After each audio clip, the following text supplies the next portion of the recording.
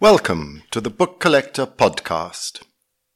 Today's event in our season of Saumarez Smith Pearson podcasts is John's article entitled Stanley Olson's Non-Existent Literary Archives, first published in our issue for summer 2015.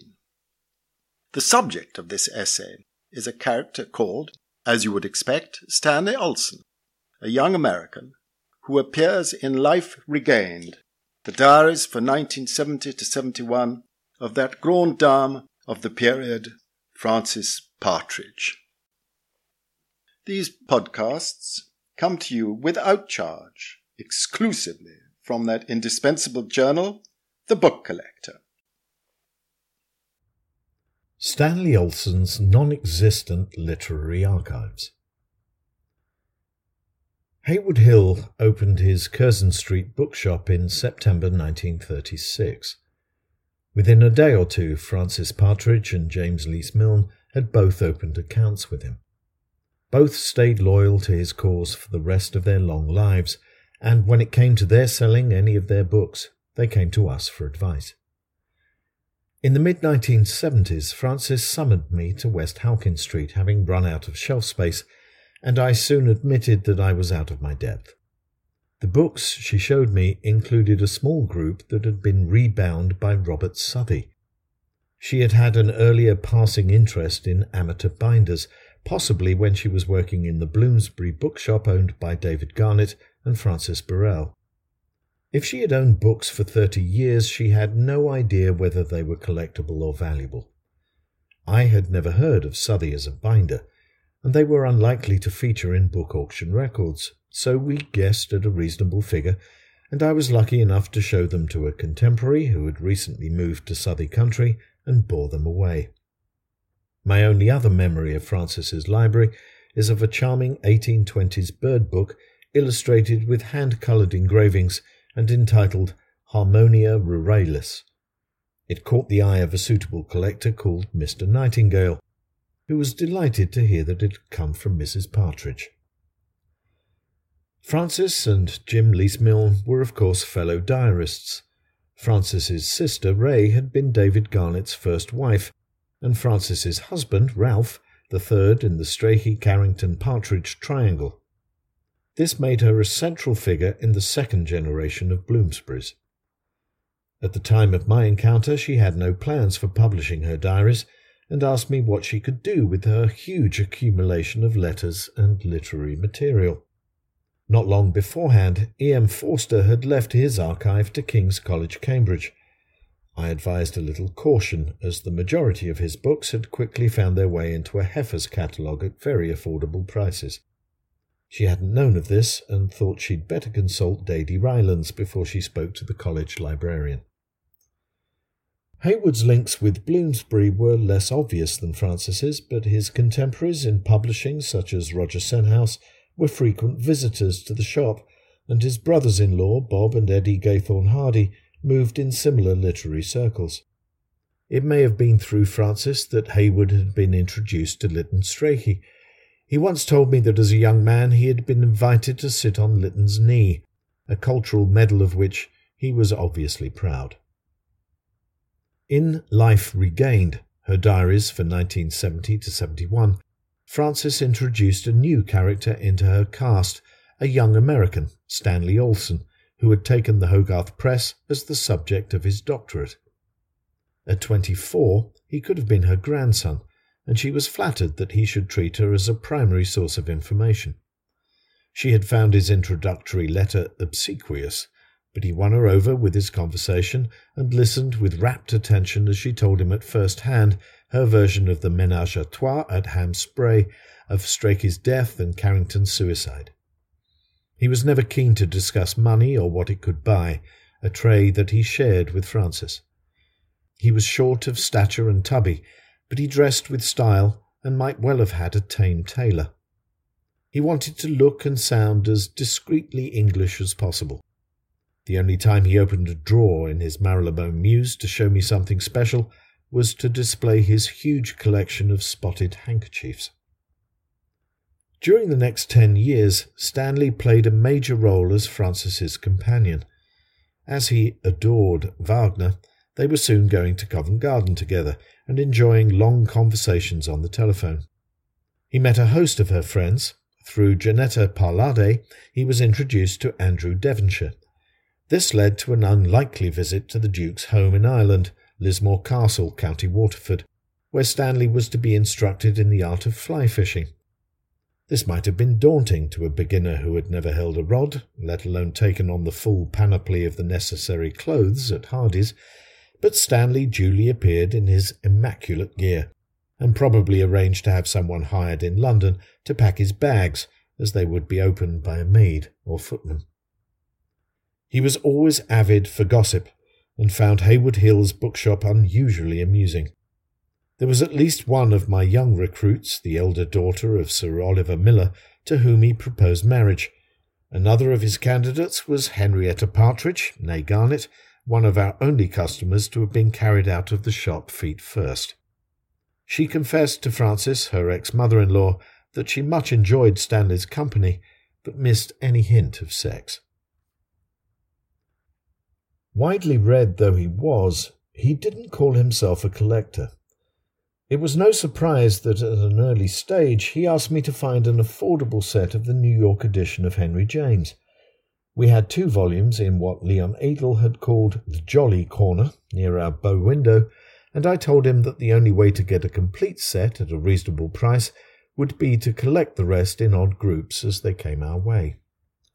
10 barren years passed, until I was offered 22 volumes that had been bought by Prime Minister Asquith and inherited by his grandson, Mark Bonham Carter. The latter rarely took them off his crowded shelves, so offered them to me. What might they be worth? I explained that no customer would want an incomplete set. We agreed on a figure, and I took them back to Curzon Street in a taxi. Once we had unpacked them, I telephoned Stanley and, in a note of apology, told him the provenance and price. He said he would like them, and added, "I thought you had a memory, John. 10 years ago you sold me Portrait of a Lady. Those are the missing volumes, even if they didn't belong to Mr. Asquith." In the early 1980s, we shared 2 significant projects. He had already written a biography of Eleanor Wiley, and now wanted to research and publish the life of John Singer Sargent. He wondered whether I knew Richard Ormond, Sargent's great-nephew, then keeper of Victorian portraits at the National Portrait Gallery. Richard was a long-standing and close friend of one of my brothers-in-law, Michael Archer, and this made the introduction very easy. Like many Americans, Stanley was surprised how small the network was at a certain level of the publishing museum world. The second project was partly inspired by a third-rate television profile of Patrick Leigh Fermor. The presenter was the unlikely Russell Harty. If he had read a word of A Time of Gifts, he showed no grasp of its quality. There was no insight into Paddy Leigh Fermor's travels or friends. None of the colourful characters in the Marnie appeared. We were told about the war exploits in Crete, and there were some pretty pictures of Cardarmely, but it was an object lesson in dumbing down, and a great opportunity lost. It was a surprise that Stanley asked me for my reactions. He wanted to discuss a new idea. He began by asking me about the literary generation of Haywood Hill and, incidentally, Francis Partridge, Cyril Connolly, Raymond Mortimer, Christopher Isherwood, Peter Quennell, et al. Many had known the bookshop, as Stanley knew well. Now, he said, how many of them have ever been offered a responsible interview on television? None. So, what about our starting a business where we found suitable interviewers for leading writers and create a literary archive for posterity? Once made, the programs would be essential for university and school libraries for their courses in literature. The interviews, if properly planned, would take no more than a few days to film. This should provide 2 complementary shows, one lasting half an hour, the other longer and more detailed. The first would be to hand as a visual obituary when the writer died, the other for research scholars. Within reason, the writers should have some editorial control and excise anything that they didn't like. If you were offered the chance of seeing a 10-minute film of Virginia Woolf arriving at a party of her Bloomsbury friends and relations, wouldn't you be excited? I was instantly converted, but wondered what our next move could be. Setting up a new business was never going to be Stanley's forte, and I had neither the time nor expertise. I tried the idea on 2 acquaintances who both thought it had great possibilities, but they warned me about keeping it under my hat, or it would be snitched by someone else. We had some jolly discussions about potential interviewees. Harold Acton and Sir Chaverel Sitwell immediately came to mind. They might both seem to be privileged and elitist, but neither was tongue-tied, and Acton had the added attraction of an inimitable pre-war voice that had a soigné Italian tinge and contained phrases like "coming back to dear old Blighty," as if he hadn't stayed at the Ritz since 1938. Osbert Lancaster and Iris Origo were still alive, as were illustrious publishers like Hamish Hamilton and Jock Murray. Or should we focus on younger novelists who, in our view, had real mileage? Might a playwright or two add some variety? Biographers, historians and travellers would also be available, as they were in the context of the Haywood Hill Literary Prize a decade later. A helpful friend advised that we should approach Graham Greene, whose place was assured in the firmament. If he agreed and didn't object to leaving France or wanted to extract a massive fee, that would be a trophy name to wave in front of possible angels. We then registered a business called Literary Archives and even had some writing paper printed. But it soon became clear that none of us had a clue about business plans, and we needed to know a great deal more about the world of television and the likely sums that might be needed before any profit was even vaguely possible. Anthony Pole's elder son, Tristram, had some experience of interviewing, so I took him out to lunch and fired a few relevant questions. When he estimated the cost of 3 days filming at £50,000, I could see no hope that our dreams could be realised. Meanwhile, Stanley was making great progress with John Sargent. His biography was ready for publishing in 1986, and he planned a celebratory lunch at Claridge's for 20 of his close friends on publication day. The menu card promised a bombe for our dessert, the richest the chef had ever created. Stanley had never been one to think along the lines of mens sana in corpore sano, and none of the various compartments of his life involved physical exercise. This devotion to rich food turned out to be his downfall.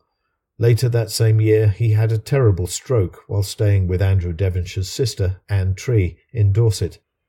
Selina Hastings drove him to the Harley Street Clinic, fearing that he would die on the journey, then had the problem of ringing the American Embassy for details of the Olson parents in Akron, Ohio.